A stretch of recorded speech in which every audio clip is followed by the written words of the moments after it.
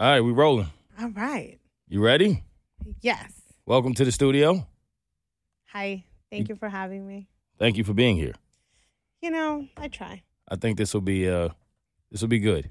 A good chance for me to show a different side of myself. A good chance for my listeners, supporters, and everyone to get to know me a little better, or maybe differently.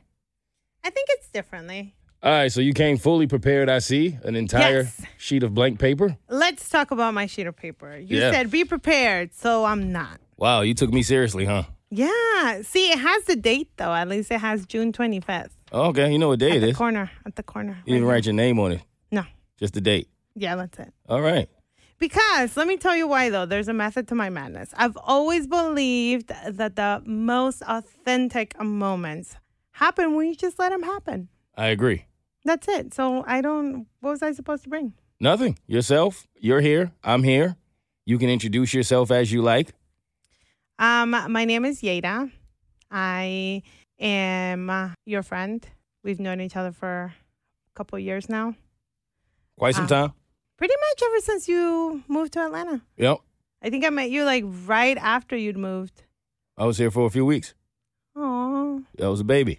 When I met you, you cried. I remember All right. that. Wow. That's not on your sheet. That really happened. That happened, y'all. Well, let's get down to the bottom of why I may have cried and all the other things that I've experienced in life or whatever you want to ask. You are good at bringing out the genuineness in people. So I figured this would be a good idea. I mean, it's June, which is mostly known for being Pride Month. So shout out to the LGBTQ plus community. It's also Men's Mental Health Month, which nobody really knows. They don't put a spotlight on that, but it's true. So, it is true. So before we end the month, which you obviously know what day it is because that's all you have on your sheet. 25th, y'all. It's the 25th. Let's dive into my mental health, why don't we? All right. So let's get to it.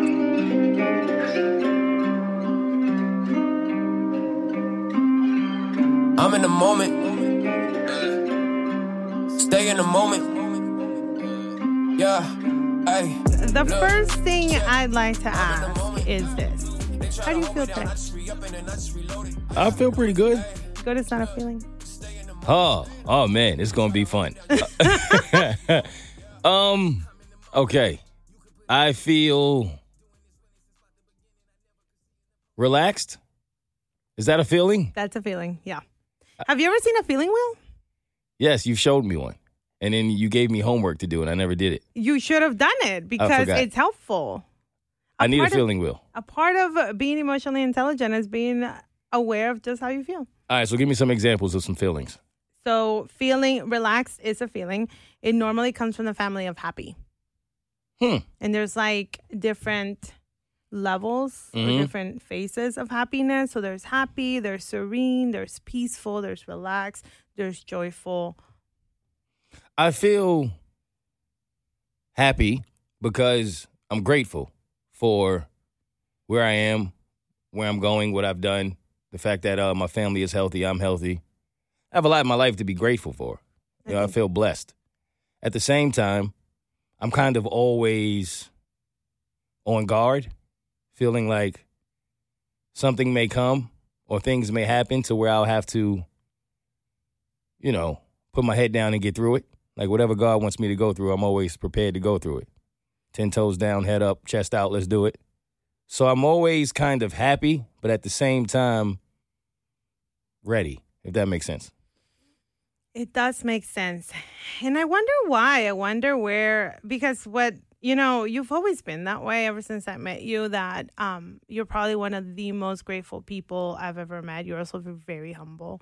I wish people could see that a little bit more because you really are one of the most humble people I've ever met. I'm struggling with that too, to be honest. Yeah, I can tell. Can you? Yeah. Okay, continue. I think and that's where I was going to get with this. And I wonder if the reason you're struggling with it is because it's like it feels like you have almost like an expectation of like everything is good right now and I'm grateful for this, but it's just a matter of time before the shoe drops type deal. And I wonder when that started. That's a part of it. That's followed me my entire life. I think... yeah, but it's a little more obvious recently. Well, I think that's a part of what comes with being a public figure, right? And always being in the spotlight, I guess. That's been a tough adjustment for me. I was never that guy. A lot of people don't really know that about me unless you know me, but I was never the guy that wanted to be the center of attention. I didn't grow up talking a lot. Around my inner circle, I was pretty vocal, and they knew when I became a comedian. To them, it was like, about time. But to most people, it was like, fam, you didn't even talk. I didn't. I was always reserved. I was always to myself. I never liked how much people judge each other. And I knew that as a kid, and I didn't even realize that I knew it. But I did. I never enjoyed that. Like, I don't want to judge people. I don't want to be in the center of judgment. I just want to do my thing and somewhat be left alone. I was the only child for like 10 years before my first sister came. So within that time, I just kind of learned to really be to myself. And I think that's where my creativity comes from. At the same time, that's where the fact that I'm so comfortable alone comes from. And when you get into this industry, you realize really quickly that so many people are going to have judgments of you. And, you know, like just the other day, I heard someone say to me, man, these people were saying that you're not a friendly person. I've never met these people. So it was weird to me. Like, how do you even know that? The 4 Agreements, one of them is don't assume. It's a great book. You should read it. I mean, I'm out here doing my best, and here you are assuming. One of us are not within the 4 principles here. You know what I mean? And so I think when you get so many people constantly giving their opinions about you and judging you, and it's 90% of the time it's inaccurate, it's unfair, it's not based upon anything. Sometimes it's people who you've done so much for or you've gone out your way for. And then you got people who just hate on you or who are just mad at you, and their experience is their experience, but then they'll go out their way to try to attack your character. And I was raised to just always be kind and always be humble, because as quickly as you got there, God can take it. Right. And that's kind of what keeps me humble, but that's also what makes me feel like the other shoe can always drop. So, yeah, you could be great, you could be dope, things could be flourishing, you could be successful, but at any moment, all of that can be gone. So I carry myself that way. And I guess it can be a good thing and also a bad thing to an extent. I think that's beautiful, actually. I think that's really beautiful. I think shout out to your parents and your grandmothers and everyone else who took a part of raising you that way, because it really is very insightful. You know, my grandma that passed, that was the last thing she said to me. Mm. She said to me, we were in a van, and she was speaking to how just happy she was to see that what I'd always worked for was really happening, and that the world was starting to get a chance to see who she knew me to be. And she just, for whatever reason, in that moment was like, you know, I want you to always be humble. Always. And I said, of course, Grandma. And she looked at me like, no, I'm serious. Almost as if she can see what was coming. Yeah. And she knew she wouldn't be here to tell me, to remind me again. So it was her one chance to say it so that it would stick in my head no matter what happened. And it did. And it always will. And I promised her. So technically, that's the last thing I told her I would do. So I can't go against that now. That's so sweet. It's real. No, I know it is. Absolutely. I know it is. And I think that she probably, you know, it's really cool. It's really cool when you really are able to truly love someone wholeheartedly, not for who they present to be today, but in your belief of how and what they can be tomorrow. And I think that your parents, your whole family has done a phenomenal job loving you through that, not just in that right now, but also in like who you're meant to be. And I think that's part of the reason where all this comes from, this like innate confidence of, despite where I'm at right now, I know I'm so much better than my circumstances, and always believing in yourself. And I definitely think that part of the reason you're feeling this way, it sounds like, is because of that. I think there's a big, I don't know if it's conflict. I don't want to use the word conflict, but nothing else is coming to mind currently, of like finding a balance between where you were, where you are right now, and preparing for the future type deal, because it seems like that is a space of exploration that needs to happen, if that makes sense. For sure. because before you, sorry, I didn't mean to interrupt, No, it's but fine. like you were up until now, you were prepared to be this where you are today. You have been preparing for this moment your whole life. Mm-hmm. You're here, Mm-hmm. and now what? Right. And it's funny because you think when someone is prepared for something their entire life that when it comes, Yeah. are you ready? Right. It's what you always wanted. Right. Let's go, right? But you don't know what comes with it. You can see it, like I've envisioned it all in my mind. It's gonna look like this. It's gonna feel like that. But you don't envision all of the shit that comes with it. Absolutely. You know, you envision the holding the trophy up at the end of the day, but you don't envision what the fans are gonna say to you throughout the season and what those games are gonna feel like when you gave your all and you bust your ass and it just wasn't enough. Those feelings you can't really prepare for. Those things are tough, and you want to be humble and you want to wear it the way that you have been raised to wear it. At the same time, it's unfortunate that I just saw a meme on Instagram that say when you're humble, a lot of times it makes people think they can play with you. Right. So then sometimes you feel like you need to put this armor on of, no, fuck everyone then, right? Because no one helped me get here. All of these people that are trying to tear me down did not help me get here. You didn't help build me up. So why the hell would you want to tear me down, right? Like, as basic as it may sound, I never understood the hating on each other theory. It's always been weird to me. Why am I hating on somebody else? What they got to do with me? I'm just hating on anything that gets in my way. As long as they ain't over here, I'm cool. Do whatever you want. So when I felt that for the first time, what that was like, and when I realized that this is such a dog-eat-dog kind of industry, whether it's comedy, radio, music, all of it is like smile in your face, stab you in the back type shit from a lot of people. You got to adjust. A lot of people I've heard in this business say, this shit worse than the streets. Like, people who have come from the streets are like, I felt safer in the streets.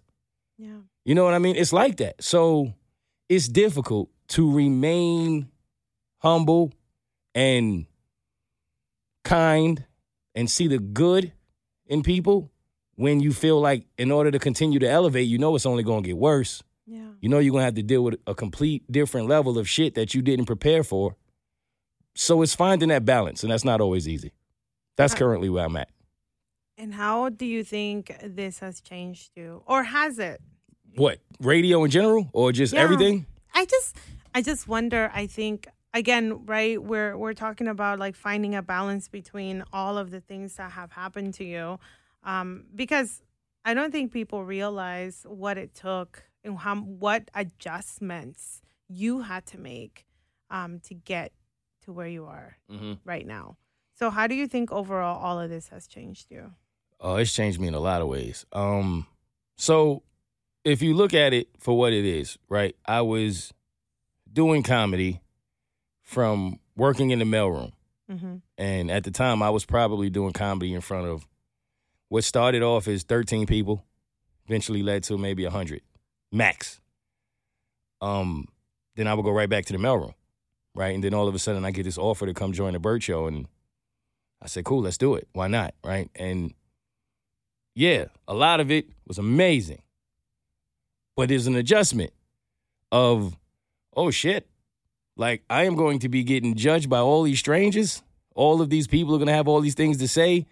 And a million people could say, yo, you're amazing. You're so good. And then 5 say you're a piece of shit. You should shut up. You only see the 5, right? Like, and I hate that. That's something I'm still trying to work on. But it's changed me in a lot of ways. I mean, it's changed me in the better for my confidence, believing in myself, trusting myself, having a voice, not being afraid to truly speak on what I genuinely feel. I think it's made me a stronger person, a better person. It's one of those things where they say, you know, money will change you, success will change you, but not necessarily, right? It typically just brings out more of who you already were. So I think it's all made me a better person, a more grateful person. Now, the other side of that, I've definitely become more of a guarded person. Yeah, of course. For sure. Because you're seeing what the insecurities people project. Yeah, it's rough. It's rough. When you're getting it from everywhere, from inside the house, outside the house. Yeah. Everywhere you go. I lost a lot of friends. Yeah. In finding success. That was weird to me. I always thought it would be the other way around. Thought you get more friends, fake friends, I've had people I've worked with who we've done amazing things together, and I thought like we had the greatest relationship, and then you come to find out, no, you don't. They don't think too highly of you at all, and it's like, damn, what did I ever do to you? Like, I'm the kind of person, I just want to come to work, do my thing, and go home, So you go through that. Makes it very difficult to trust people, to believe in people, to see the good in people. Yeah. People try to take advantage of you. Yeah. Get close to you just to do that. That's been tough. Dating became impossible. Yeah. Even something I don't think anybody really ever thinks about when it comes to radio is the truth of the matter is negativity sells. Yeah. Right? Like, that's what people want. You can't get on a radio show and talk about all of the beautiful things that happens in relationships and in life. Nobody wants to hear that shit. Yeah. So think about what it does to your psyche to have someone call up every day and tell you how they think someone is cheating on them. Right. And then they are, right? And you go through years and years and years of this person's cheating on this person. This person is doing this behind this person's back. You know what I mean? Like, imagine being, I guess, a staff member on Jerry Springer back in the day or some shit. None of that's good. And it's hard, at least it was for me, and still is sometimes, to separate that from, okay, that's not everybody's reality. That's a percentage of people. But when that's all you hear and deal with every day, it changes your perspective a little bit on life and on people. So it's tough. How has your perspective changed? Like, you just told us why it changed. So what has it changed to? Because, the truth of the matter is that it happens to everyone. There's a season for everything. Everyone goes through seasons. You should never stay the same. You should always change. Now, sometimes people let their past negative experiences take the best of them. For sure. Normally, what ends up happening is that they evolve into a very traumatized person, and then they go around hurting other people. Hurt people. Right. So the goal is to do the opposite of that, but let's face it, most people don't, because that requires accountability, right? Right. It requires you to look at your part in situations, not just being the victim, but looking at your part. So how has your perspective changed now? In a negative way? In whatever way you want to share. No, you want the negative. See, that's what we were just talking about. I know you want the negative. No. I want to hear all of it, but the negative is a part of it. But I really would be interested in also hearing like how it's changed for the better. All right, so the better. Give us all of it. All of it. All right. I think the main way that my perspective has changed for the better is I'm at a place in my life where I genuinely feel like I can do anything. I can accomplish absolutely anything. And that's a beautiful place to be. Man, that 12-year-old boy from Brooklyn is really, really inside of me smiling over that, right? Because I was always, I always appeared to have the absolute most confidence in myself. Everyone around me always felt like that. But the truth is, when I was younger, it was the complete opposite. It's like a facade. I had to build myself up because I lacked so much confidence in myself of what I could and couldn't do. And I was the kid that if I thought I could do something, but somebody said I couldn't, then I couldn't. I believed them. Yeah. And when I wanted to become a comedian and my parents felt like, I don't know. It'd be much easier for you to go and be a police officer. Your dad got that on lock. That's the safer route. When your parents tell you that the safer route is to carry a gun and be a police officer, you got some questions. But that was the first time in my life where I said, nah, I'm going with me. I'm going to bet on me. And it worked. And I continued to bet on me. And a lot of time, when you get to certain levels, you're going to have to continue to bet on you, man. Like every day. You do the big one, and you leap, and it works, and you think, all right, we cruising now. Nah. You cruise for about 5 minutes. And then you got another situation where you got to bet on you. And then it continues to happen. And the more you do it, the easier it becomes, right? You start to feel like, oh, this betting on me thing is pretty fly. And then you get that confidence that you need in order to truly feel like I can do absolutely anything. Nothing will rock me. Nothing will shake me. None of that water will get inside this ship. We moving. That's the good.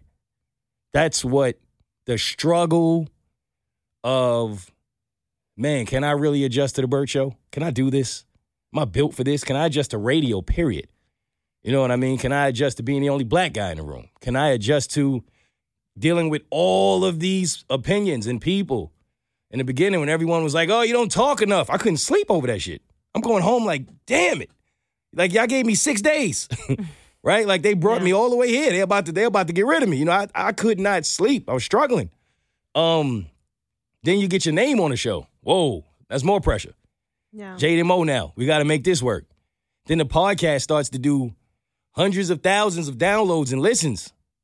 That pressure. Then you go to the comedy shows, and where it used to be 10 people there, now people are paying $40 and flying from out of town to come see me. All of those levels bring you new pressures.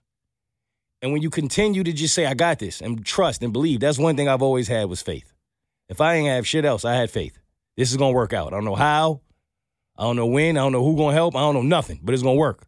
I got my faith. I think that's the good, is once I finally got through all of those struggles, as hard as they may have been at the time, that's the joy at the end of the tunnel, is that once you do it, you know you can. So there's no reason to believe you can't do anything, right? Well, it sounds like you found your place and your space in the world. I think that when I hear your story, what I'm hearing is I found what I really wanted to do. I wanted to be in entertainment, and this is the place and the space that I pursued. And you believed in yourself, and you did it, and you went for it. You also still have to be willing to adjust. Right. Of course, there's a lot of adjustments, a lot of like adapting, really. A ton of adaptation. I think it's a beautiful journey, and I think it's also very admirable that you found your place and your space in the world at such a young age. And for all the kids listening, if there are kids listening, I hope that they're able to see that all you can do is believe in yourself, because you can, and I think you have that. But I do find it also very interesting that your struggle has never been internally. It seems like it's always been externally. What makes you say that? I don't think that's true at all. Well, because, right, you've believed in yourself and all of the things, but I think that the external circumstances have in some sort of way, shape, form shaped you also. In ways, at certain points of life, you know, it just depends on which specific part you're talking about. But what was the thing that just kind of came to mind as soon as I said it? You had a reaction, so what was it? No, I wasn't thinking of that. I was more so thinking of, like, when you were speaking to kids, the point that I wanted to also make was in that the adjustment part of it. Mm-hmm. I got a good friend of mine who is going through it right now, and it's because he has to somewhat walk away from his music. Mm. That's what he's always wanted his entire life. Music. So he's going through like a breakup. Oh, no. And a depression. And I had to tell him, like, this is the adjustment period. Sometime the universe or God will tell you no for a reason. And it doesn't necessarily mean that it's a permanent no. Because you got to remember, like, comedy wasn't it for me. Right. I discovered my purpose, or at least found like I did. You know how they say the 2 best days in life, the day you're born, the day you find your purpose? Yeah. I found it on a comedy stage, but that wasn't my dream. My dream was music. Yeah. I do remember you telling me that. You see what I'm saying? So when I had to walk away from music, I was heartbroken. Like, I mean, devastated. I was so depressed. I thought, I'll never dream again. I'll never love again. That first cut is the deepest. Shout out to Drake, right? And, but that's the adjustment is, all right, it was no, but it was only no at that time. So then I had to be open to, well, what else could there be that might fulfill my soul in a way I didn't even realize it would? That's how I ended up finding comedy. And then you fast forward, comedy eventually put me in a space where I could go back into the studio and work on music again and then release an album that was eventually heard by thousands and thousands of people. So that I got back to my first love eventually. Yeah. So that's an important part of the journey. In that you know what I mean? You have to be willing and open to adjust, because a no right now is not always a permanent no. As far as internal struggles, be more specific as to what you want me to address there. Whatever you feel you'd like to share. I cannot tell you what struggles to share. Like today? Yeah, today. I think I have the same internal struggles that anyone has for the most part. Anxiety, insecurity. You know, the standard. Yeah, like the same shit. You know, some days I wake up and feel like I'm him. I could do absolutely anything. I'm the king of the world. Other days I wake up and feel like I'm a piece of shit and I'm wasting my life away. It's just human. It's just being a human, ain't it? That's true. I have existential crisis on a daily, so I gotta stop using words and phrases of where you know I'm not going to know what you're talking about. You're just showing off at this point. You have an existential crisis? What? Oh. What the hell is that? You know when you sit there and you contemplate life and you're like, what the hell am I doing? How did I end up here? Yo, that's so weird. Where do I want to go? Right? Like that you could place. have something could happen in your life one day. Yes. Where you feel like, oh, this shit is working. This. It's all clicking, baby, finally, yes. right? And then like that's Tuesday. And then on Wednesday. You literally feel like I have wasted the last 10 years of my life. Squandered away my youth. How did I get here? How did I end up here? Someone help. Why is no one coming to help me? Let me go take a shot of tequila to cope with my struggles. Yeah, you get drunk. Only to then find out, what am I doing? Oh, this shit is a depressant. It got worse. Do I have a problem? When the bartender tells you, you've been here a little too long, ma'am. They tell you that? No. They just take my money. They don't care how. Oh, tequila and soda? Double? All right, whoa, wait. Yo, you ain't got to tell the whole, With lime? You got to tell the whole bar I get doubles, though. Relax. Hey, at least we're not Romeo. He got kicked out. That's true. That's true. And they give him, like, soda water and make him think he drinking sometimes. Oh, poor guy. But, yeah, I think my inner struggles are just like anyone else's. Yeah. I don't even think, honestly, the inner struggles are ever the issue, right? Because a lot of the times our inner struggles, we going through shit that hasn't even happened. It may never happen, right? No, we catastrophize. Like, we go to the darkest places in our mind. We just completely spiral all the way down. I mean, you suffer more in your imagination than you ever will in reality, right? Facts. So absolutely. So what are your triggers? What causes you to spiral down? The people want to know. Oh, that's good. I'm very empathetic toward my family. Mm-hmm. Anyone in my family struggling or going through something, I try to play Superman, and if I can't, it's painful. The fear, that's the only fear I truly have in life, is losing family members. That's a trigger for me. Like, my mom can't even call me and tell me she has a headache. I'll lose my shit. Like, not even that. You know what I mean? I not being good enough, I think, has always been an internal struggle of mine. I don't know if that stems from... I think that's why you cried the first time we met. What are you good? There's so much other shit to bring up. I don't get it. No, we can't keep moving past it if you keep bringing it up. No. I'm sorry. I shouldn't. That's not why I teared up. There's a difference between crying and tearing up. A tear fell. I cried like a thug. Cried. That's number one. I didn't cry. Like, you be making it seem like I was sitting here eating one of them cheesecakes and was just bawling in the cheesecake. That's not what happened. But you were, though. A tear fell. It was more than one tear. It was a teardrop that fell on my guitar. That was it. On your guitar. Shout out to the Swifties. That was it. We can go there, though, if that's where you want to go. Let's not go. That's fine. I've cried before. I'm not ashamed to admit it. No, it's fine. I think I can count how many times I've cried in my life on two hands, though. I cannot cry. I mean, I cannot count the times I've cried. It's been a lot. I think that's healthier, actually. You should cry. You should. I grew up in that toxic masculinity age when men can cry. Now I'd be ready to cry. I can't wait. When was the last time you cried? My grandma died. Yeah. That's probably one hand right there. That's 5 of them. Yeah. Did you cry when your last breakup? No. Why not? I don't know. I think, and it's not to say like that it didn't hurt or it wasn't painful or I didn't feel it. You know, I still do at times. It's just, I honestly can't answer that. I don't know why I didn't cry. I think I've honestly been through so much pain and suffering and separation in my life. Yeah. I'm just kind of numb to it all, especially after losing my grandmother. Yeah. I think the only thing that would rock me now is something that it would have to hit harder than what losing my grandmother felt like. And the only thing that would hit harder than that is losing another family member. A breakup is not going to do it. Right. You know what I mean? Losing a friend, losing a job, none of that's going to do it. Losing my grandmother was absolute fucking rock bottom for me. Devastation at its highest point. I didn't want to live. Yeah, that shit was rough. Yeah. So the breakup didn't feel, just wasn't enough. I'm sorry about your grandmother. Thank you. She was a wonderful woman. She was. She's still with me. I can feel it. I love that. I can feel it. I really can. How can you feel it? Tell me more. Certain prayers. You know, I've said prayers. I've asked for things.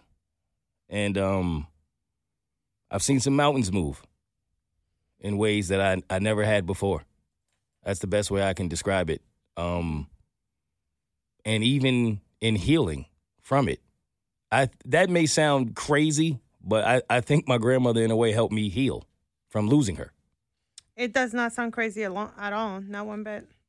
It sounds like your connection with your grandmother is what catapulted you into maybe some sort of healing space. Oh, I agree. I think, like a lot of us, I've carried a lot of pain from my childhood. I've never been good at letting go. Horrible at that.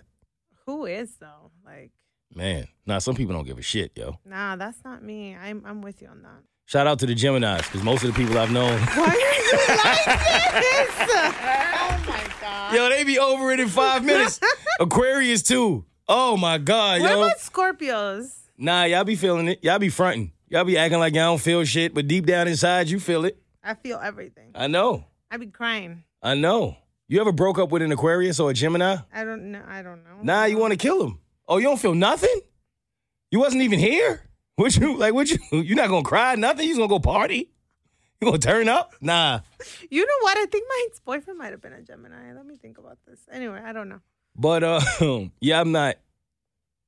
Impatience and letting go. Oh, I've always been pretty bad at. I definitely am. I think, I actually think I'm in the season of learning to let go. Some would think that's what life is throwing at me. Oh, do tell us. Tell us more about that. What does that look like for you?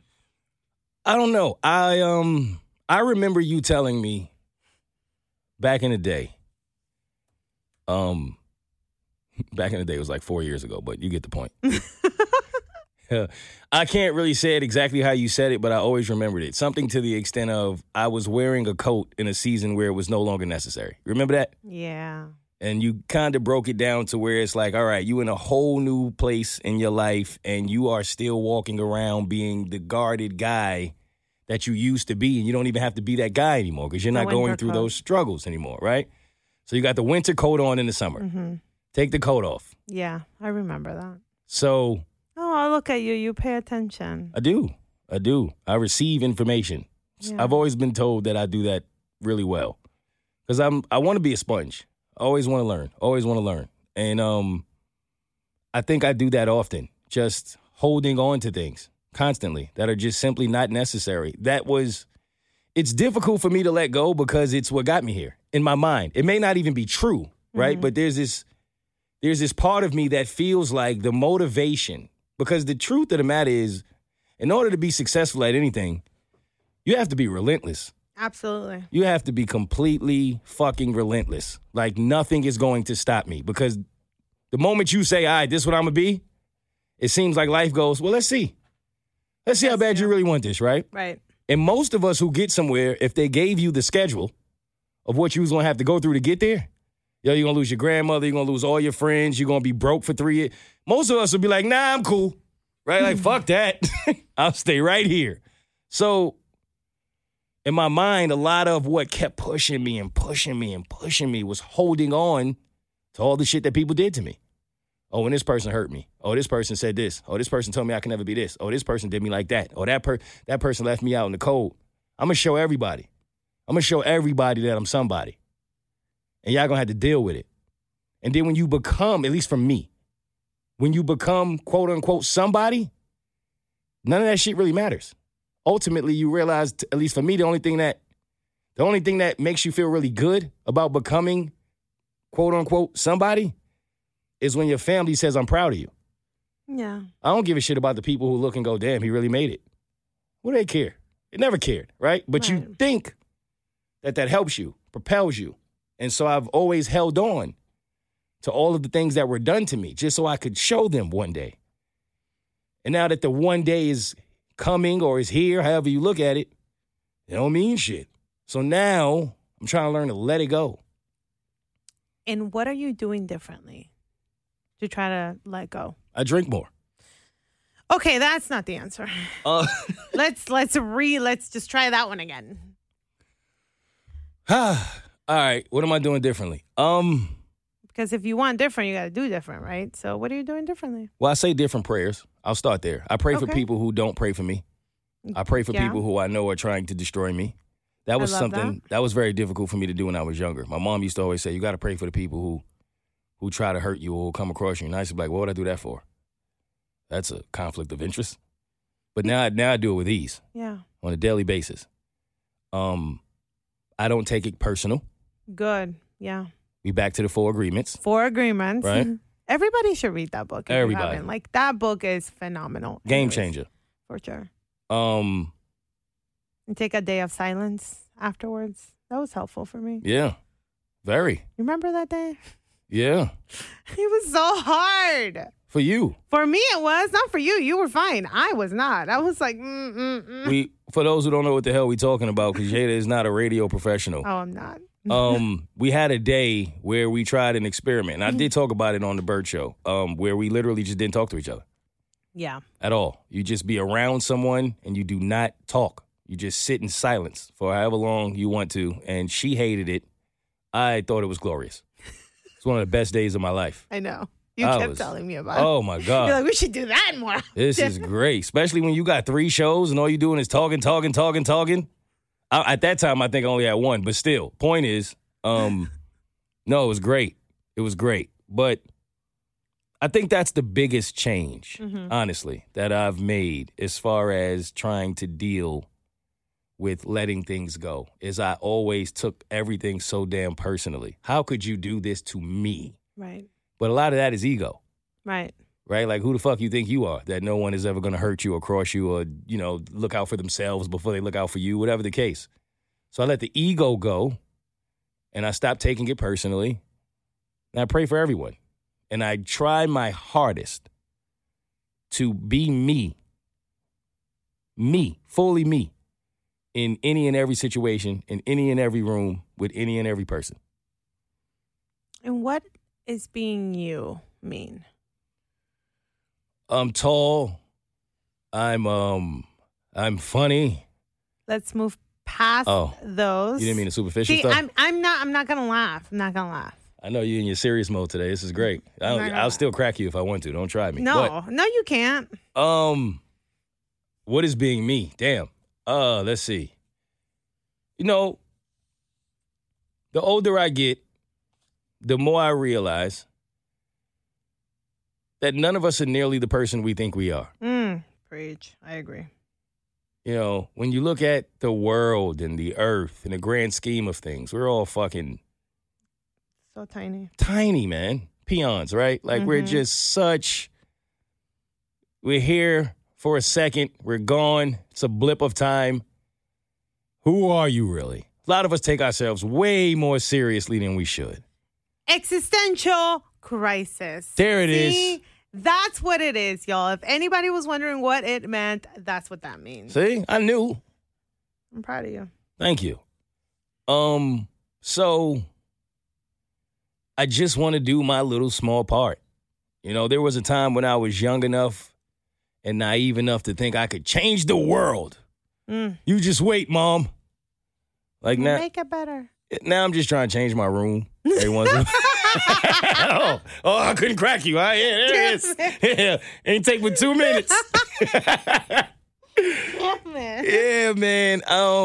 No, just trying to be who I feel like God has put me here to be. Sorry. No, you're fine. I want to make people smile. I want to make people laugh. I want to give people perspective. I want to give people something to look forward to, even if it's just, hey, I might laugh today listening to Mo, or whatever it is. I want to touch as many people as I can. I do not mean that sexually for the pervs who are listening. I just want to be involved in this time that I have here on this earth. And you only do that by waking up every day and trying your best to continue to be who I was raised to be by the beautiful women who raised me and the men who were there as well. Throughout all of the bullshit that's going on around you. You know what I mean? Kind of like the headphones, the Beats headphones commercial. All that bullshit is going on, so what? I'm locked in. I just want to do what I was put here to do. That's it. I love that. I'm probably going to have a Yankee hat on and a hoodie and a little bit of jewelry while I do it. That's me. That is you. Especially those new earrings. I saw them. You saw me? I saw you with the new earrings. I was like, look at him. I was out here. Now, I used to have my ears pierced. But then I had a whole thing. Because I pierced them myself, and then I got keloids. I had to get surgery. What's wrong with you? I was wild when I was young. I didn't want to wait for nothing. My mom was like, just wait. Nah, I'll do it now. Stupid. Oh, geez. I was young. But I'm back on them, though. You see me. All right, go ahead. Cracked you again. But go ahead. Don't worry about it. It's up. It's up out here. I'm out here. You see, that's someone thinking that their little peon ass actually means something to the world. I get earrings and think something's going to change. Nothing's changed. Nothing has changed. Nothing at all. People don't treat you different? Not at all. No one cares. Nobody treats you different. Okay, let's talk about people. All right. Do you think that who you surround yourself matters? 100%. Why? Ooh.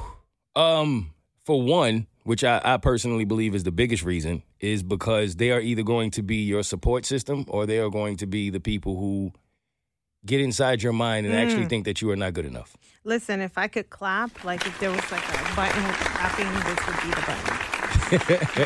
Yeah. For real. No, seriously. No, I agree. Because I think that as humans, people have a misconception of like, oh, I don't need people. I could be by myself. Lies. No, you can't. I tried that. I was that guy. I know. You know that. This is what we're talking about. You did this for a long time. Mm-hmm. Like, I remember when I first met you, one of your biggest things is I hate people. I don't want to talk to nobody. Hell, I don't even like you. Why are you even here? Like, it was a whole thing. Like, you really do not like people. That's true, unfortunately. Yeah. But I think that... I love people, but I don't like them. Right. Yeah. You have a big heart for people, and you're all about, like, how can I help you? How can I make your life better? But at the same time, stay away from me. Right.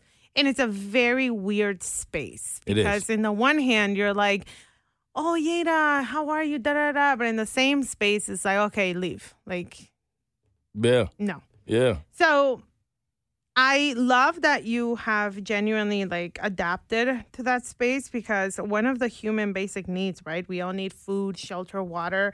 Tequila. Go ahead. My bad. Why are you? I thought we was doing my personal list. I didn't know we was doing the generic one. Go ahead, continue. Act like I'm not here. Go ahead. Every time I try to tell myself I'm not gonna lie. I know. I know. Anyway. Yeah. But I think for the longest time you like totally wanted to believe that you could be by yourself. But the truth is, no one can. You're not supposed to. We are not, as humans, meant to be on our own. We're meant to be with people, like having a sense of belonging and love. It's a part of just basic human nature. We are pack animals. We're not supposed to be isolated. And this is scientific facts. There's so many studies by so many different kinds of people, psychologists, sociologists, therapists, psychiatrists, neurosurgeons. I mean, there's so much research that backs that up. And so I'm saying all that to say this. How did you learn this lesson? What was the price you paid for it? Because, everything comes with a price. Absolutely. I I'll give you the journey of how I got there and how I... Yes, walk me through it. Story time. I'm here for it. Let's do it. So I'm going to give you the quick version. Yeah. All right, so you got to remember, as a child, I went through a phase of time when I was abused. I don't even want to go into who it was. If you know my story, you know it. But I was abused. Really bad. Physically, mentally, emotionally, all of it. Super young. I think that was the beginning of it all, of where, like, okay, if someone who brought me into this earth Right. and is supposed to love me and protect me can do this to me, well, what the fuck is everybody else in this world going to do, right? So I think naturally I became a very, very, very introverted person. So much so I don't even think I was meant to be an introvert. I don't think you are either. You know what I mean? I just think that shaped me. Then you go through pretty typical life experiences. You know, you find the girl that you think you love and this is it and this is forever. And then she goes and gets pregnant on you by some other guy. Okay, that's not normal. Let's just, for the record. That is not normal. That does not happen to everyone. Oh, my bad. Everybody gets heartbroken, yes, but not that. And then, you know, you finally recover after years of trying to find out who you are and you start to like someone else and she's married and lied about it and, you know. Oh, God. Typical shit. And there's there's a few of those experiences that I went through. And then I had friends that, we went through it all, yo. Yeah. We went through some shit. Are you guys still friends? Some of us. And at that time, I grew up in not the greatest of environments. So we did what we needed to do to survive. And we always had each other's backs. We risked our lives for each other. And I thought those were bonds that literally just couldn't be broken. And then I started to see that no matter what you go through with some of the closest people to you, when you start to become successful, some of them will have a problem with it. Oh, insecurities. Yeah, they won't be clapping. Right. You know, and I saw something one day that said something to the extent of it's hardest on the people who you are close to watch you become successful because they feel as if they started from the same place. Yeah. And now they have to look in the mirror. So they almost see you as a reminder of who they are and who they wanted to be. Right. So they can't put that to the side and clap for you. So I started losing friends in that. And then even when I was at the beginning stages of, I really think this comedy thing is going to take off for me. Bro, you're not even like, you funny, but you're not like Kevin Hart funny. These are my fucking friends. Yeah. And say Richard Pryor or some shit. Like Kevin Hart? I like Kev. But come on, fam. You know what I'm saying? I started to see this kind of shit. And then you start to hear your friends say things of, you don't know if they joking anymore. Right? And then you watch them go through those phases and then they eventually want to kind of come back around and now you don't know what to do. Fuck, I thought you were my guy. Yeah. But you said I couldn't do this. And I almost believed your ass. There was that's why we get back to the people who are around you, because there are going to be times when, like you said, no matter how strong you are, there were a lot of moments on this journey where I needed to be held up. Yeah. And I may not have had the girlfriend at the time that could do it. Right. I may not have had the friends at the time that could do it. Right. So I went to wherever I could get it. And I will always love and admire and appreciate the people who believed in me at times when I didn't even believe in myself, because we all need those people. We do. 100%. We do. And sometimes it'll be a person you just met 3 fucking months ago. Right. When the person that you knew for 20 years won't do it.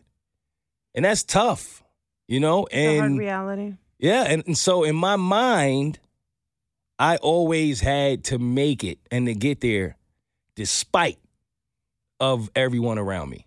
Not because of everyone around me. And even throw in just my family dynamic wasn't always easy for me, because I grew up in a household where my mom married my quote-unquote stepdad, who I don't consider a stepdad today. That's my dad. Yeah. But we went through a lot of years in the beginning of, I'm young. You know, I'm watching them have kids that okay, my 2 sisters, that's their parents' parents. Mm-hmm. Technically, I'm the stepchild. Mm-hmm. Even though I was there first, I'm a mama day one. But it's when you're young and you go out to places And they have to explain to them, well, you know, if he's going to get the ID and he's going to get this, then why is he a Mitchell? He's not a Gatlin. And you see that shit. Yeah. That shit hurts. Yeah. You know what I'm saying? And we go to the family events and the family functions and everybody is cousin. And I'm like, I'm the kid with the wife. You know what I mean? Like, you get older and you're like, it doesn't fucking matter. But when you're a kid, that type of thing matters. Yeah, it does matter. It sucked. It always felt like, damn, it's the Gatlings and me. Never felt like I was a part of it. I was just an extension of my own fucking family, you know? And no matter what your parents tell you, no matter how much your sisters tell you, we don't see that. Yeah. You know, you go to school and people be like, hey, that's your half-sisters. I'm like, damn, they're not even my full sisters. I can't even have a full sibling. Like, you know what I mean? Like, you go through a lot of that. And it just made me feel like I just needed to be a rock. I just needed to be this guy who can do it on his own despite what everyone believed. Because if I listened to what they believed, then what would I really become? So that was the guy that you met of, I don't need shit. All of these people hurt me, slighted me. And it's not the old, everybody hurt me story. Fuck all that. That's not what that is, right? Like, I always was an accountable person. I know what part of those things were me. Yeah. And a lot of them were, you know, but that's just the reality of it. And I got to this point of, hey, you may be here and you may not, but I promise you, either way, it's not going to matter. And then eventually, as much as you and I used to bump heads about that, I don't need love, I don't need water, I don't need none of that shit. I don't need sunlight, I'm not a plant. I'm good, right? To be completely honest, what changed it is very simple. My grandma died.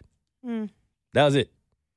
That was it. That was the moment of, holy shit.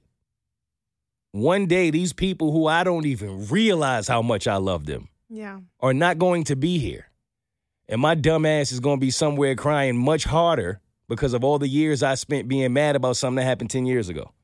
Because I feel like I want to do it on my own. Because I don't want to love. Because I'm afraid to be hurt. Because I got to protect my little fragile heart. All that bullshit went right out the window. Nope, I'm going to see my mom. I'm hugging her for 45 minutes. Those are my full sisters. That's my dad. This is my family. I cried around them, still under 10, for everybody who's counting. Don't try to play me. I'm still a thug. I'm in the streets. But I did. I cried at like, yo, I allowed my last name make me feel like I was an extension of the family. It wasn't y'all. That shit was in my head. Yeah. You know what I'm saying? And it hurt me to feel like, damn, look at me separating myself from the people who would die for me, who would kill for me. You know? That had to stop. And I realized then I couldn't play with people that was in my life to really be in my life, you know, because that's rare and that's real and that means something. And once I started to heal from losing my grandmother, I promised myself that I would never go through that shit again. And everyone who is in my life who loves me will know that I love them even more. And that supports me will know that I'm here for them. And I just wanted to be a different person. I wanted to be a person who wasn't afraid to love or feel love. You paid a really high price for this. Oof. Listen. I think the highest. Dude, yeah. That's a really high price tag to learn that lesson. We all got to go someday. Yeah. It's best not to go in vain. Yeah. Change somebody's life when you do. Yeah. My grandma did that. And I think that's what your grandma probably referred to when she said what she said to you, right, before she left. Be humble. Yep. That's what humility is. The principle of humility is just that. It's to connect with others, to really love others, to be vulnerable, to be emotionally present with other people, especially the ones that really genuinely care about you and have shown you time and time again that they do. Amen. Okay, I did prepare. See, I prepared. What, you wrote something else down? No. Then what you talking about? So last night, I did go through some of your pictures and just like posts and stuff just to kind of see what were some questions that maybe people had that they wanted to know about you. Mm-hmm. Most of it was very superficial stuff. There was a lot of, are you single? Can I get in your pants? Wow. Can you be my baby daddy? All right. Can you be my sugar daddy? Can you basically be my zaddy of sorts? Not even old enough to be a sugar daddy yet, am I? I mean, I don't know. I Shit. don't know how that works. I don't know how the sugar baby daddy dynamic works. I have no idea. Okay. There's a lot of that. Yeah. So then I was like, okay, we're just gonna scratch all that. That wasn't exactly what you were looking for. You were trying to get more into the existential crisis mode of things. I got it. Yes. Here we go. All right. Yeah. No. So let's do it. Like, I'm just like, y'all don't want to know who he is as a human. Like, y'all don't care about like his heart, like No. his goals, dreams, and aspirations. What fires him up? Like, y'all just want to be like in his pants talking. Oh, and there was a lot of talk about your gray pants. I was like, what? I don't even know what this is about. Yeah. There's a whole lot of talk about your gray pants. I don't know what They that were was. blue, but yeah, had a little slip up one day. You know. There's a lot of talk about your pants. Yeah, I was out there. Oh, I could tell. They were Oh, really man. excited about that. Yeah, I It know. was wild. It was wild. So then I decided not to go with any of those questions. All right. Good. Let's try something new because that's all stuff I probably address on my podcast all the time anyway. So this is good. Like, people are weird. Hey, man. Anyways, Everybody's different. they are very different. I just think that it's just, I think there's a lot of like people have a crush on you and they just simply want to like, I guess, put themselves out there and like it's very normal to want to like have an opportunity or like a moment to exchange bodily fluids. That just have sex. Okay, you don't have to It doesn't say it. have to just say sex. Is that how It could y'all be, say like, sex in your profession? exchange of bodily fluids. Hey, you want to exchange bodily fluids with me? Oh, I see why I'm a comedian. Oh, I would have kicked me all the way out your industry. No, you know what hurt me, honestly? What? When I was still kind of new to this whole public figure thing, Yeah. and I announced at the time that I had a girlfriend, I lost thousands of followers. What? I did. Why? I don't know. I guess there was a lot of women who felt like, well, fuck you then. Did you get them back now that you don't have the girlfriend? When I was like, yeah.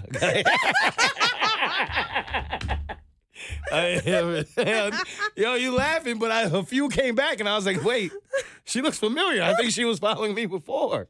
And not to make it about me, that's a thing I guess you don't really think about. I guess I understand now why so many like really big celebrities have to have a certain image. They'll want to be single because they might sell more records or whatever the case. Like, that's a thing.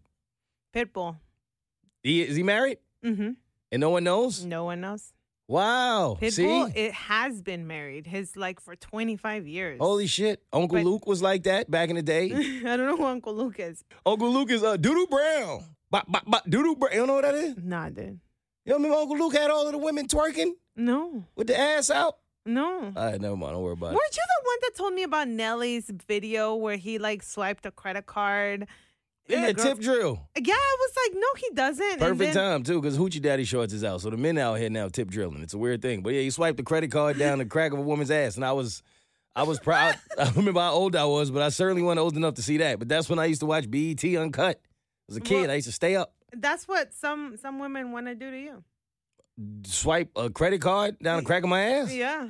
It's going to get declined. I don't, Or the front of your pants. I don't know. It was a lot Listen, of that. It was a yeah, lot. it comes with it, I guess. I mean, I guess it's good to be desired for any reason, I would imagine. I mean, I don't know what to think about it. All of my male friends honestly think that that's like the greatest thing in the world. They're like, oh my God, I can't imagine. And to be honest, I really don't think much of it. Take it with a grain of salt, right? Yeah. I mean, I think that it just comes with like you said, it comes with the nature of the game of like wanting to be desired. 100%. That's J. all. Cole, too. What happened to J. Cole? I believe J. Cole was like always had a baby mama. And I don't know if he was married, but he was with someone. He wasn't as single as a lot of people thought he was. That list goes on and on. But now you see why they do it. I don't think J. Cole has been single ever. No, I don't think so. That's what I'm No, saying. I don't think he has. Yeah, a lot of them do that. Because unfortunately, and maybe it works like that with women as well. You know, like you'll get, I guess, more people who will be willing to be a fan because a part of them has it in their psyche that it's possible, that they have a chance with you. If you're single, they feel like, oh, I can get this person. So they'll allow themselves to go to a level of fandom that they typically won't if they feel like you're taken, because then you're not available. It's a weird thing. The human psyche never ceases to amaze me. Yep. So what did you learn from that whole experience of like being in a relationship as a public figure and not being in a relationship as a public figure? What has been your like takeaways from all this? To be honest, the only thing I really feel like I learned from that was if you are going to be a public figure and you're going to date someone who is not a public figure, they have to be an extremely secure and strong individual. Oh, yeah, 100%. I mean, it's absolutely necessary because it becomes, it's tough, man. It's very hard to date in the spotlight because people are going to, they don't care. They're going to talk about you. They're going to talk about the person you're dating. They're going to talk about your relationship. And then what I do specifically, I have to get on radio and actually tell stories about my experiences of being in a relationship. And then I have to post things. And then I have to go on my podcast and talk about it. Then I'm a comedian, so I might get on stage and tell a joke or two. And so your partner either has to be cut from that cloth to understand that this, at the end of the day, is entertainment, because it's very easy to get that confused if your partner is not in entertainment. Right. They take all that shit literally and think it actually means something, that so-and-so left a comment from West Bubblefuck about whatever they feel about your life. Now I'm arguing with you over this comment like I don't know this person.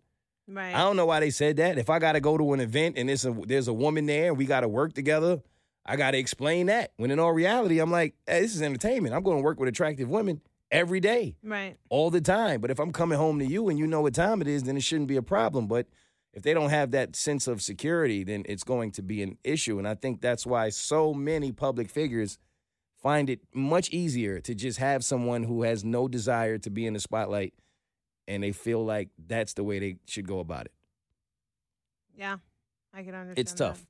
Because then it's it becomes like a competitive game, right? Of like, if you're in a spotlight, if you date someone who has that insecurity of wanting to be the center of attention, and it kind of shifts the dynamic into a competition and competitive state as opposed to like supportive. That's exactly what it is. And I always thought that was weird to ever compete with your significant other. We're on the same team. Why are we competing? You know what I mean? Like, and I think a lot of us who've ever played sports, you've learned that you've had that kind of toxic relationship with somebody on your team.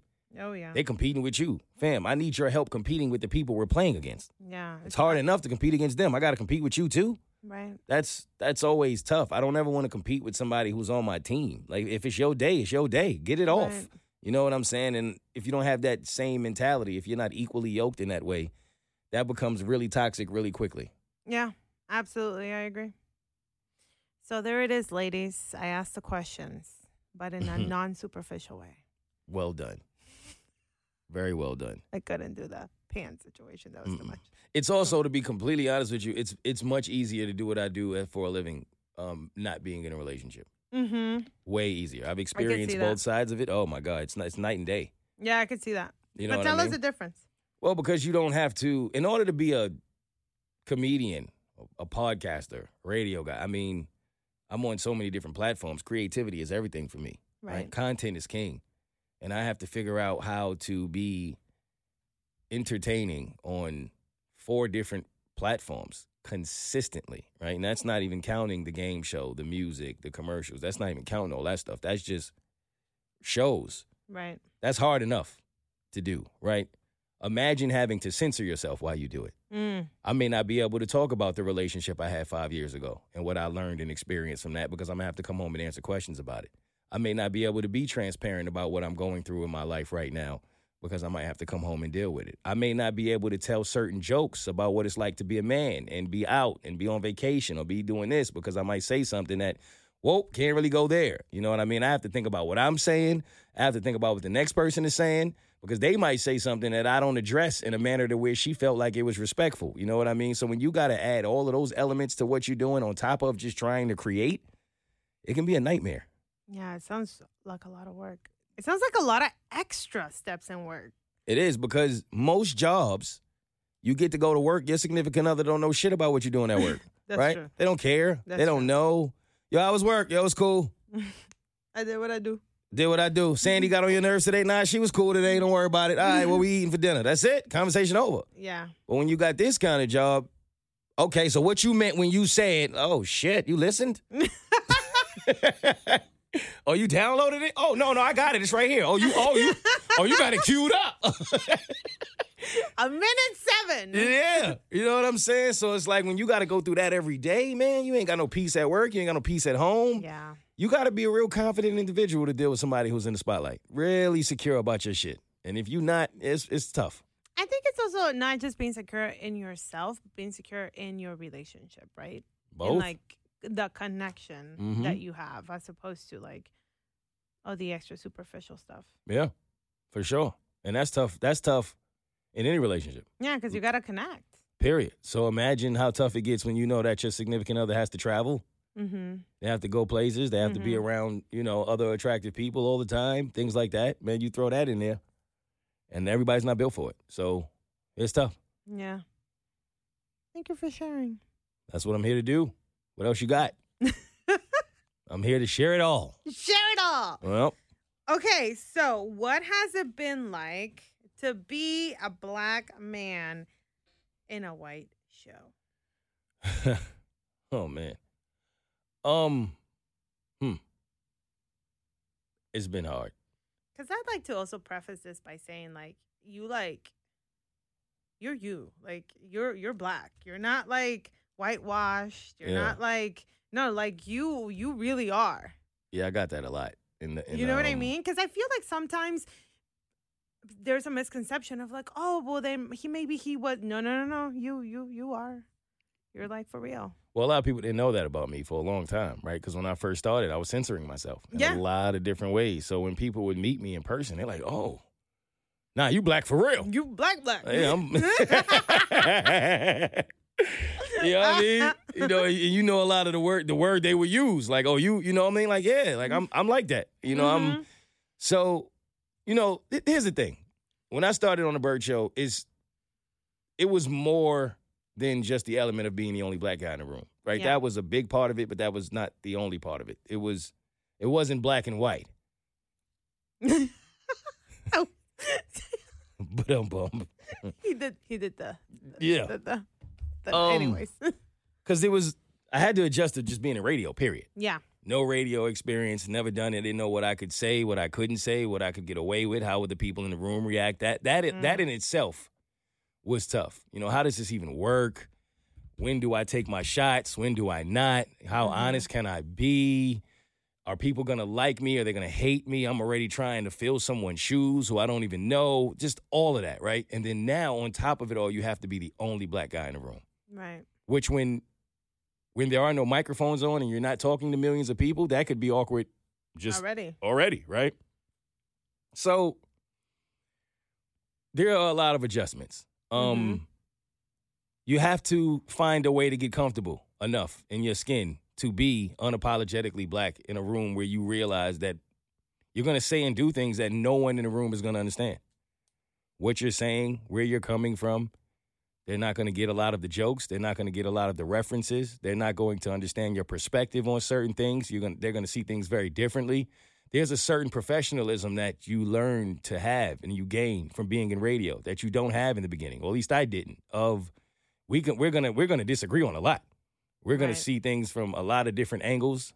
We all come from different walks of life, different experiences, and you gotta learn to not take anyone's opinion personally, right? Because you'll hear someone say something, and you're like, how the hell could you think that? How could you even feel that? How could you miss what that's really like? But they're not black. How the hell would they know, right? So you have to go through that. And I think in the beginning, that was the toughest part of just how far can I really go? Right. Because how many times as a black person do you hear, or a person of color, period, yo, be yourself. Ooh, you sure? You sure you want me? Last time I heard that, they got my ass up out of there real quick. You know what I mean? Like they want you to be yourself till they see yourself. No, yeah, right. That part. Yes. And they don't even know, truly. So it's scary. Yeah. It's scary. It's a high profile job. There are a lot of people watching, right? And then once you kind of, because I give all the credit in the world. genuinely, because he said, be yourself, and he meant that shit. Mm-hmm. Now, I didn't believe that he meant it until it really took for us to go through some things and some time for me to go, oh, he really meant that. Like, he really gave me the space to be myself, which in itself is rare. I don't even think he realizes how many times a black person has to go through that and hear that, and then that turns on him. Right. You know what I mean? Oh, you meant it so long as it was convenient for me to be myself. So you don't want to blow the opportunity. Right. Right? But then I went through the struggle that I didn't prepare for. Which is what? When the black people turned on me. What? Not everyone, of course. Like, most of the black people love me, right? But then you had the few of, oh, he's a clown, because they didn't appreciate my perspective, or because I didn't check things a certain way, right? Because you go through a struggle of, I think any black person can attest to this. You find yourself in certain environments, certain times, where you may hear certain things and see certain things, and you just don't know what's happening. You don't know if that's coming from a place of ignorance, or if that's coming from a place of, oh, you got a little racist in you, and you trying me. It's very difficult. It's a very thin line. So much in your life that eventually you get to the point where you really don't know if you see it or not. And so often in life, you're told, nah, it's not that. Nah, you're looking at it wrong. Nah, and you know what you feel. Mm-hmm. You know it, right? It makes you uncomfortable. You're boiling inside.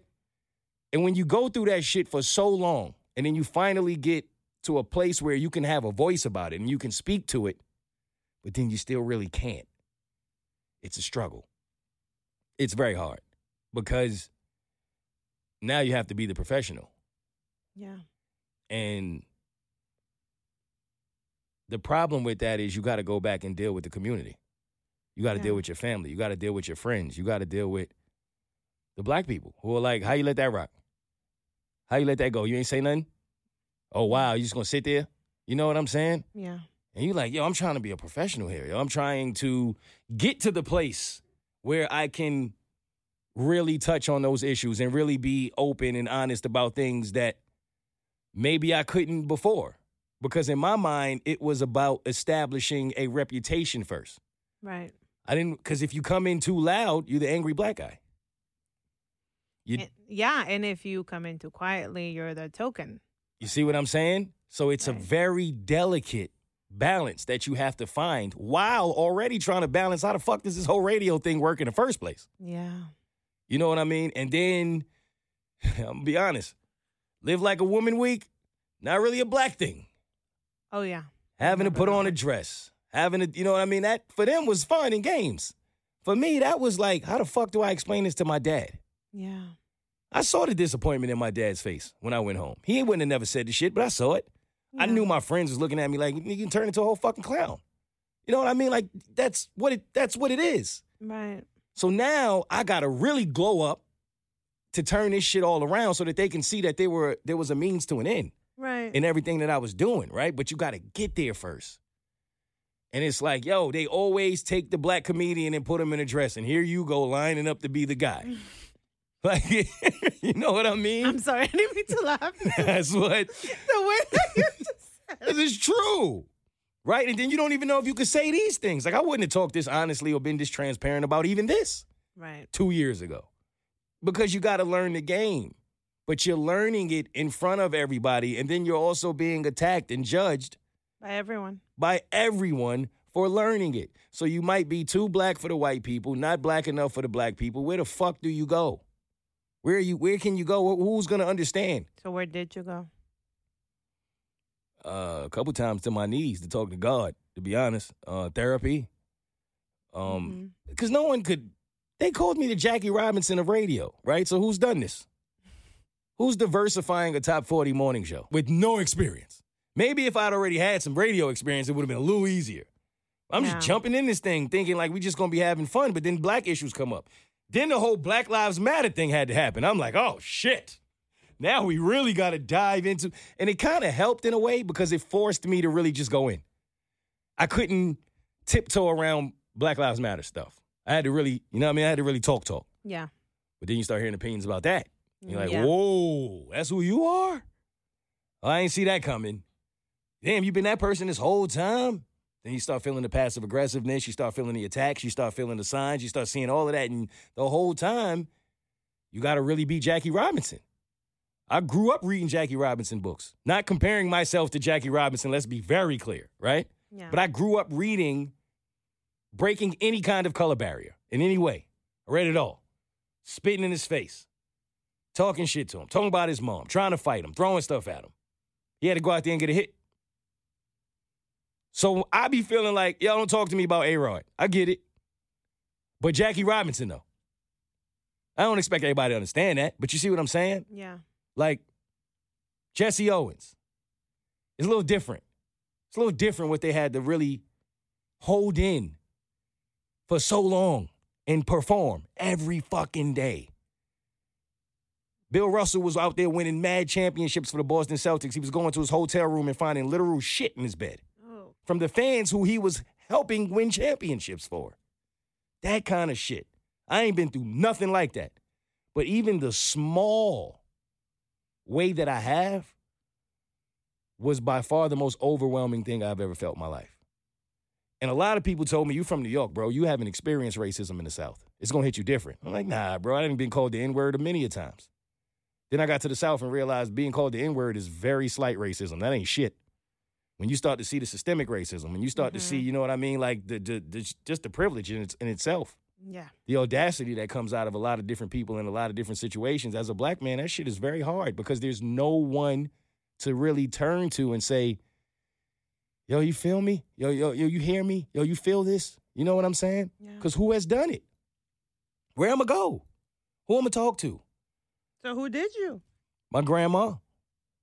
I'll never forget the day I went home and I started packing my shit.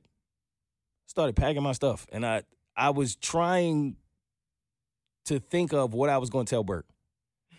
Honestly. Because I felt like I was going to disappoint him. And I didn't want to. Because he believed in me the entire time. He always believed in me. And I'm like, fuck. I'm going to tell him I can't do this. I started packing my stuff. I called my grandmother. And my grandmother said, man, sit your ass down. You ain't going nowhere. You ain't going nowhere. You ain't never been a quitter. That's not what we do. You're going to ride this shit out. It may hurt. It may suck. It's going to be hard. It's going to be painful. You're going to ride it out. But in the end, it's going to be worth it. You are going to make change. Your voice is going to be heard. You were put here for a reason. And then I cried. We might be at 10 now. So if I say it again, I'm going to need a new hand. And I'm a liar. I did, though. I did, because that was like the first time I had cried in a long time. Well, no, since you, but that was a teardrop. This was a cry. Oh, no, that was a cry. It was a teardrop. It was a cry. This was a cry. I was crying. And my grandmother was like, get it out. She sat on the phone with me. She said, get it out. I don't care if you got to come home and cry to me every day. I think she cried with me. We cried it out. And she said, you go in there tomorrow and you do it again. And I said, yes, ma'am. And then that's what I did. And then 3 years later, I'm here talking to you now. So I say all that to say, I don't know if I'll ever go into like the details of why it was extremely hard, but it was extremely hard. Yeah. And I think that in any situation, if you've ever been a person who had to walk into a circle that has a different perspective, a different voice, and kind of feel like everybody else is already a unit, not even because they white, but because they had worked together for so long. They already had like a connection, a chemistry, an understanding of how everybody moved. And here I am just trying to fit in somehow, and I have all of the elements that are going to make it extremely difficult to do that. Being black was just one of them. But you do what you got to do. And if nothing else, I'd like to be an example to anyone else who's ever going to find themselves in a similar situation so that they'll know, you know, Mo did it. You can do it too. Just stick it out. You got it. It always works out in the end. The cream always rises to the top. I love that. Thank you for your authenticity and transparency. I think that oftentimes it's so easy to get caught up in the facade, right? And I think that it's important for all the people that really care about you and want to get to know you better to really see that this is really what you've gone through. Like that your path and your journey to getting here has not been a walk in the park. Like no one handed it to you and said, here you go. Yeah, no, far from it. You know? It never is. Anything worth having is worth fighting for, right? That's what they say. Absolutely. Well, I fought. Oh, you did. For Well. sure. Absolutely. So, the last thing after this is like whatever you want to talk about. But Okay. I do wonder what have in the past 4 4 years. Oh my God, you've been in Atlanta for 4 years. We're about fast, right? 5? What? Yeah, I know. It's crazy. Almost 5 at this point. That's Yeah. wild. I know. That is so wild. Anyway, Always says the days go by slow, but the years go by fast. Yeah. That shit is so true. So true. But go ahead. Absolutely. So, since coming to Atlanta, Mm-hmm. do you feel like you have found your home, or do you feel like this is temporary home, or what do you think about us? Us. All of us. Yo, I love Atlanta. Yeah. I really do, which came as a shock to me. Listen, I'm not surprised. I'll be honest. It did. I'm a New Yorker. Yeah. Y'all know how New Yorkers are. We know. Yeah. All right, relax. Everybody relax.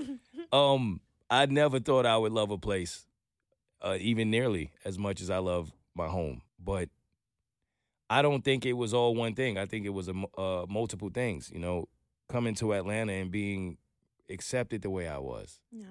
The way the people embrace me. How could you not feel like home here? Like, Yeah. I loved it. I thought it was going to be like, oh, look at this Yankee. You know what I mean? Get him out of here. What the heck? Oh, he's coming from New York, you know, coming to the South. Is that what New Yorkers think of people in the South? Like, It be like that sometimes. why? I don't know. A lot of people don't like New Yorkers.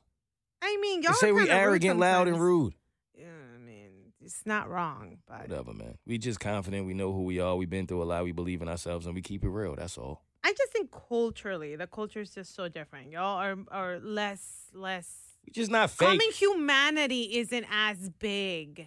Yeah, but a lot of people in the South have southern hospitality, but then stab you in the back when you ain't looking. How that make it any better? Oh yeah, you're right. No, you're right. 100%. You wild know what? down here I'd with rather that. take the rudeness of. Yo, 'cause don't then like me in my face. Exactly, because then I know you don't like me. Exactly. See, that's a New York thing. Okay. Don't you're get me right. wrong. It's fake people in New York, too. It's just There's most fake of the people time, everywhere. of course, they just going, you know, if you don't like me, don't like me in my face. But the weather, the people, the culture, I love all of that. The way I was embraced, I mean, there are a lot of people in Atlanta who love me, which in turn has made me love them. And in loving them, I have learned to love Atlanta. So I do see it as a home. Is it a temporary home? Is it a permanent home? I don't know, only because of who knows with my career, where I'm going to end up or what's next. But for as long as I'll be here, I'm perfectly content and happy. I don't like the bugs like that. Like, the bugs be wild, and they on steroids. They got, like... What is wrong with you? Yo, the You don't even go bugs are outside. That's why. Okay, first of all, what are you saying? What bugs? You don't Have even you go seen outside. these big-ass bugs, yo? Go outside and then talk to me Why about are these bugs that fucking big? You don't go outside. When did you meet these bugs? These bugs in Atlanta eat whales. It makes zero sense. Why? No bug should be that big. And then they stare at me like... They don't. Like I'm in the wrong place. I walked in my crib the other day. This bug looked at me like, fam, what are you doing here? Hey, fuck you. What are you doing here? Then his friend came from around the corner. He was using the bathroom. Yo, the bugs in the... Yo, the bugs in Atlanta are different. Outside of the bugs, sometimes it get a little too hot, but I do love Atlanta winters because it don't really get cold. Everybody who's y'all all say that. It do not be so cold. Will y'all stop saying it gets cold in Atlanta? It does not. I don't even have a coat. So cold. I haven't worn a coat in 4 years. It don't get cold here, all right? It gets chilly. What are you saying It gets right now? it gets chilly. There's a difference. It was freezing this past winter. I'm gonna take you to Coney Island in the winter so you can see what cold feel like. I don't even know what that is. Now you feel it in your bones. Okay, your bones hurt. That's what cold feel like. No. It's like Why would I do that? So you can know what cold feel like. But I don't so you wanna can feel you can appreciate an Atlanta winter. But it's cold here. Fine. You remember winter? I was wearing this like gigantic coat. For no reason. It was You 60. called me an Eskimo? Yeah, it's ridiculous. But There wasn't no was cold. snow on the ground. Ain't no real winter here. What do you mean? It's beautiful. It's freezing. Fine. Anyways, I think you should go outside more. Why? What's out there? Because it's important to connect to the earth. For what? Grounding yourself. I do on Groundhog Day. What? One day a year. That's what that day is for. Every other day, I'm in the sky. What? What? How much ground you need? What do you mean? I don't need to connect to the earth. You want me to hug trees and shit. I'm not doing that. I'm hugging a tree for. Because it's good to connect to the earth. I'm connected to it. I had to walk through the earth to get here. Okay, and for the record, I never told you to go hug a tree. You did. I suggested that if you were to hug a tree, it would ground you because there is a science to it. It's called earthing, grounding, where you connect yourself to nature and then it automatically releases like all these. Why are you looking at me like that? Because you're nuts. I'm not nuts. I can bring research. I It am proves this.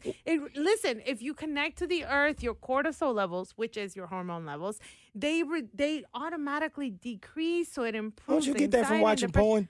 What the heck? No. Well, I mean, it's the same thing. How is this? I don't even understand how you just connected all of The this same to porn. thing. Watching porn, not. Exercising, hugging a tree, you release the same It is literally things. not the same, not even close. It's not even close. They probably have tree porn. What is wrong with you? I'm not the one running around hugging trees. You be It's having called full-blown earthing, conversations with trees. Grounding, and I don't have No, you don't even know if the trees actually like enjoy your conversation. They probably just stay there because they can't move. You think the trees enjoy your conversations the same way my uncle think the strippers like talking to him. It's the same exact thing. They just can't move. They have to be there. That's all. I just hugged a tree a couple times. I'm not saying that I go around hugging all of the trees. And it was because I was really stressed out and I just wanted to earth and ground myself. And now people are going to think I'm crazy. You're nuts. Do you know I almost cried when they cut the trees down in front of my apartment? Like, I felt it. Like, when the trees was falling, like, I could hear them saying, oh, and I was like, this is her fault. Because you made me realize that, like, all of the life, they're in trees. And they just cutting these trees down like they don't have families and shit. That's when I realized I was nuts. I needed help, so I started watching porn. What? I don't... No. No. Anyways, I'm not doing this with you. I'm not doing this with you. Fine. Not the same, people. It's not the same. All And right, for look. the record, it's called earthing and grounding, and there is a science to it. It releases all sorts of beautiful dopamine, serotonin levels. It regulates your cortisol levels. It reduces stress and anxiety. I highly recommend. I'll do Moving some on. squats. Same shit. Don't watch porn. I go addictive. to the beach. You know my favorite moment in life? One of, I should say. What? I love going to the beach and walking into the water. Oh, me too. You know what I mean? It's connecting to the earth. Okay, so that's how I connect to the earth. For real. That's I love my thing. that. That's a moment I try to get every vacation because it's something to not being able to see where the water ends. Right. That makes me feel like, look at how limitless. Yes. You know what I mean? When they say sky is the limit, it feels like that. Like you can't even see where the water ends. I love that. You walking into it. It's just that moment of life for me is everything. I love that moment. That. So I connect. I just don't hug trees. That's all. I'm not telling you to go hug a tree, but you do need to be outside more. It's good for your mental health. I'll be out there, yo, on vacation. You be out there in the streets for all the wrong reasons. That's not true. I streets. am the furthest. You be in the streets. I am not in the streets. You was in the streets last night. You're going to be in the streets tonight. Okay, first of all, not the same. All right. I went to a restaurant. I got food at home. And it's six-pack poppies all summer. You know what time it is with me. I'm going to get there. Six-pack puppies. I thought you weren't going to laugh. I thought you was being serious. See? Come on. You got 20 minutes to get it out of me. Six-pack puppies. Anyways, so how do you take care of yourself? Therapy. Okay. That check engine light comes on. I listen to it. Good for you. Thank you. Exercise.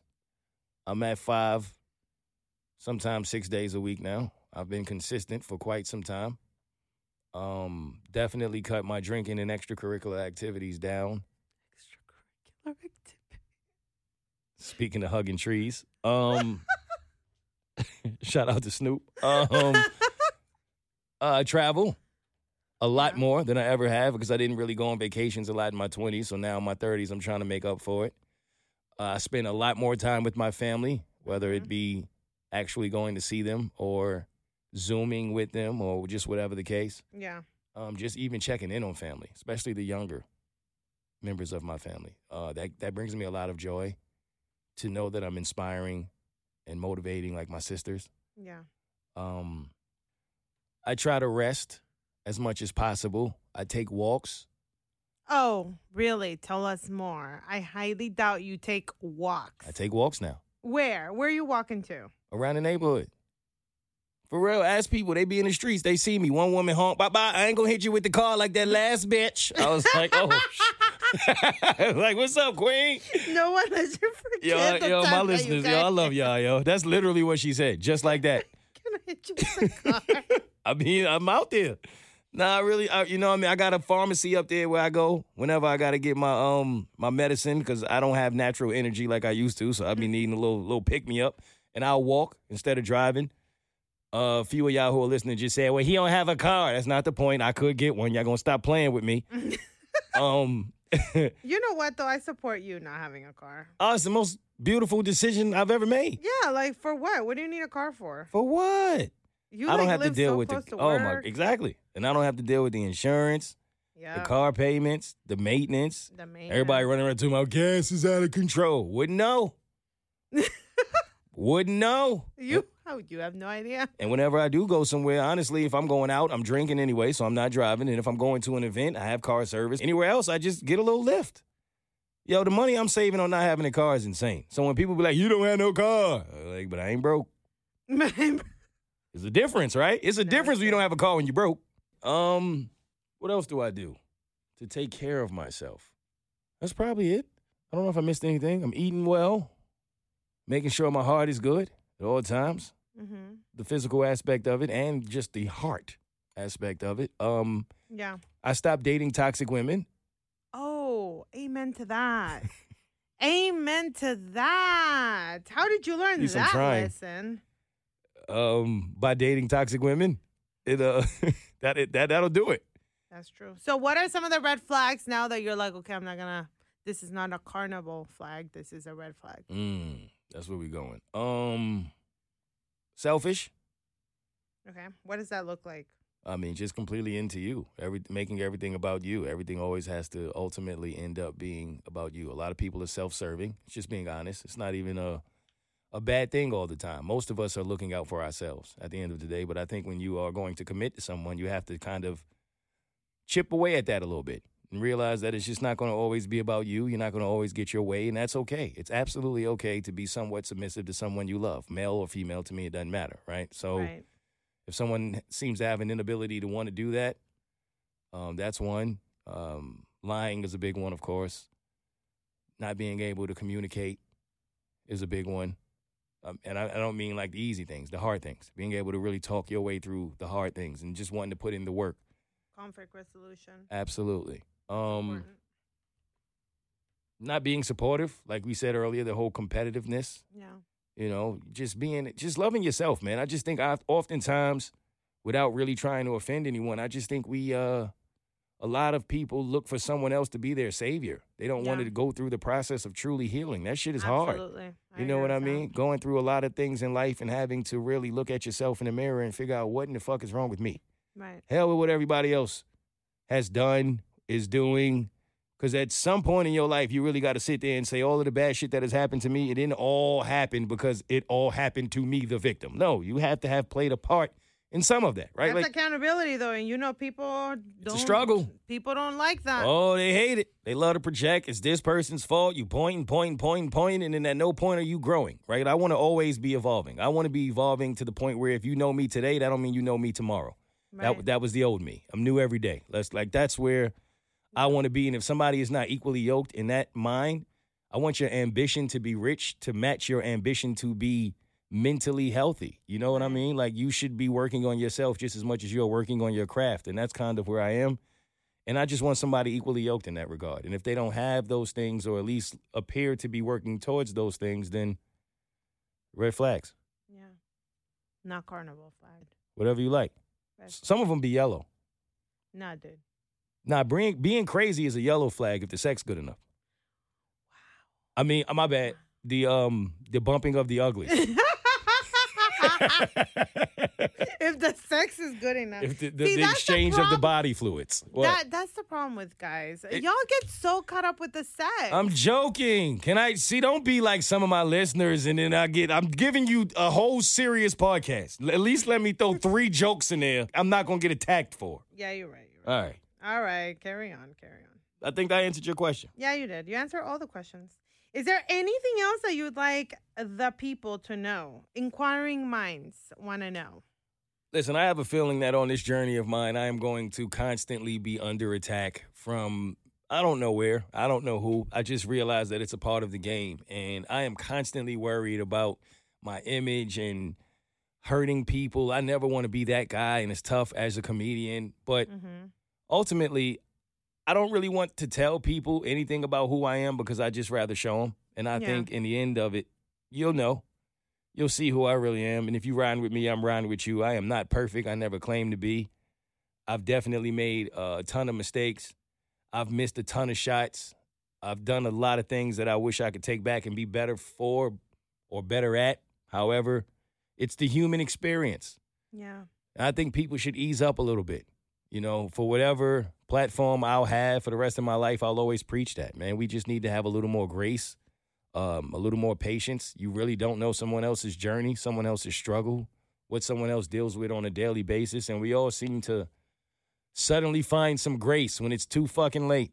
You know what I mean? When a person is not here anymore, when a person really shows you how much their depression was eating away at them. So I just wish people would be a little quicker to love and a little slower to judge.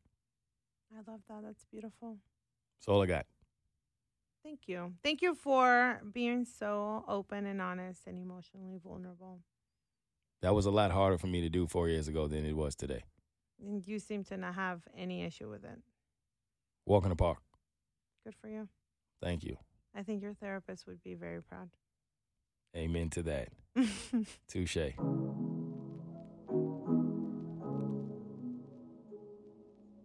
Maybe. Right now, it's time for a 1901 exclusive. I've been zoning, going through the motions, smoking cigarillos, homie, that's my ibuprofen. Day to day, I be trying to just cope with the lies that life told me, the signs that God showed me, yeah. Sometimes I be lonely, I hide my emotions since I can't control them. Yeah, that my eyes keep them open, people try when you ain't social, I'm tired of being normal, yeah. They put a nigga in the corner back. Against the wall, I'm throwing bombs like a quarterback. Maybe I'm wrong, it seems like trouble is just automatic. Yeah, I be calm, but maybe I should turn to savage. Yeah, maybe I should disappear, return to past tense. Yeah, maybe the mistake is settling for average. Yeah, maybe the issue's right there in my reflection. Yeah, maybe it isn't really what you expected. Yeah, guess that I'll admit that maybe I was wrong. Maybe it's the proof, maybe I'm the guy, or maybe it's the truth, it's really just a lie. Maybe I've been wrong. Instead I'll admit that maybe I was wrong. Maybe it's the proof, maybe I'm the guy, or maybe it's the truth, it's really just a lie. Maybe I've been wrong. Maybe it's just a feeling, or maybe she's just a feeling. A prince, they test your will when you willing. You get that Call of Duty for all the shit that you killing. Maybe I'm a soldier, I told you. Got cold to all that pressure I was under every time they said I'm over. Well, I'm finished, don't even know where to start. Got shit inside my mind, won't allow me to have a heart. I ain't lying, I'm a lion. Different kind of ways, Khalifa about his reefer. I'm about my biz, fighting demons while you dreaming. Maybe it's the checks. Got a couple chains, now the devil is on my neck. How can I connect? You do it for respect. Then you finally get it and it ain't what you expect. What did you expect? You knew they was fake. Every time you hit the gas, somebody gon' wanna break. This is great. Guess that I'll admit that maybe I was wrong. Maybe it's the proof, maybe I'm the guy, or maybe it's the truth, it's really just a lie. Maybe I've been wrong. Guess that I'll admit that maybe I was wrong. Maybe it's the proof, maybe I'm the guy, or maybe it's the truth, it's really just a lie.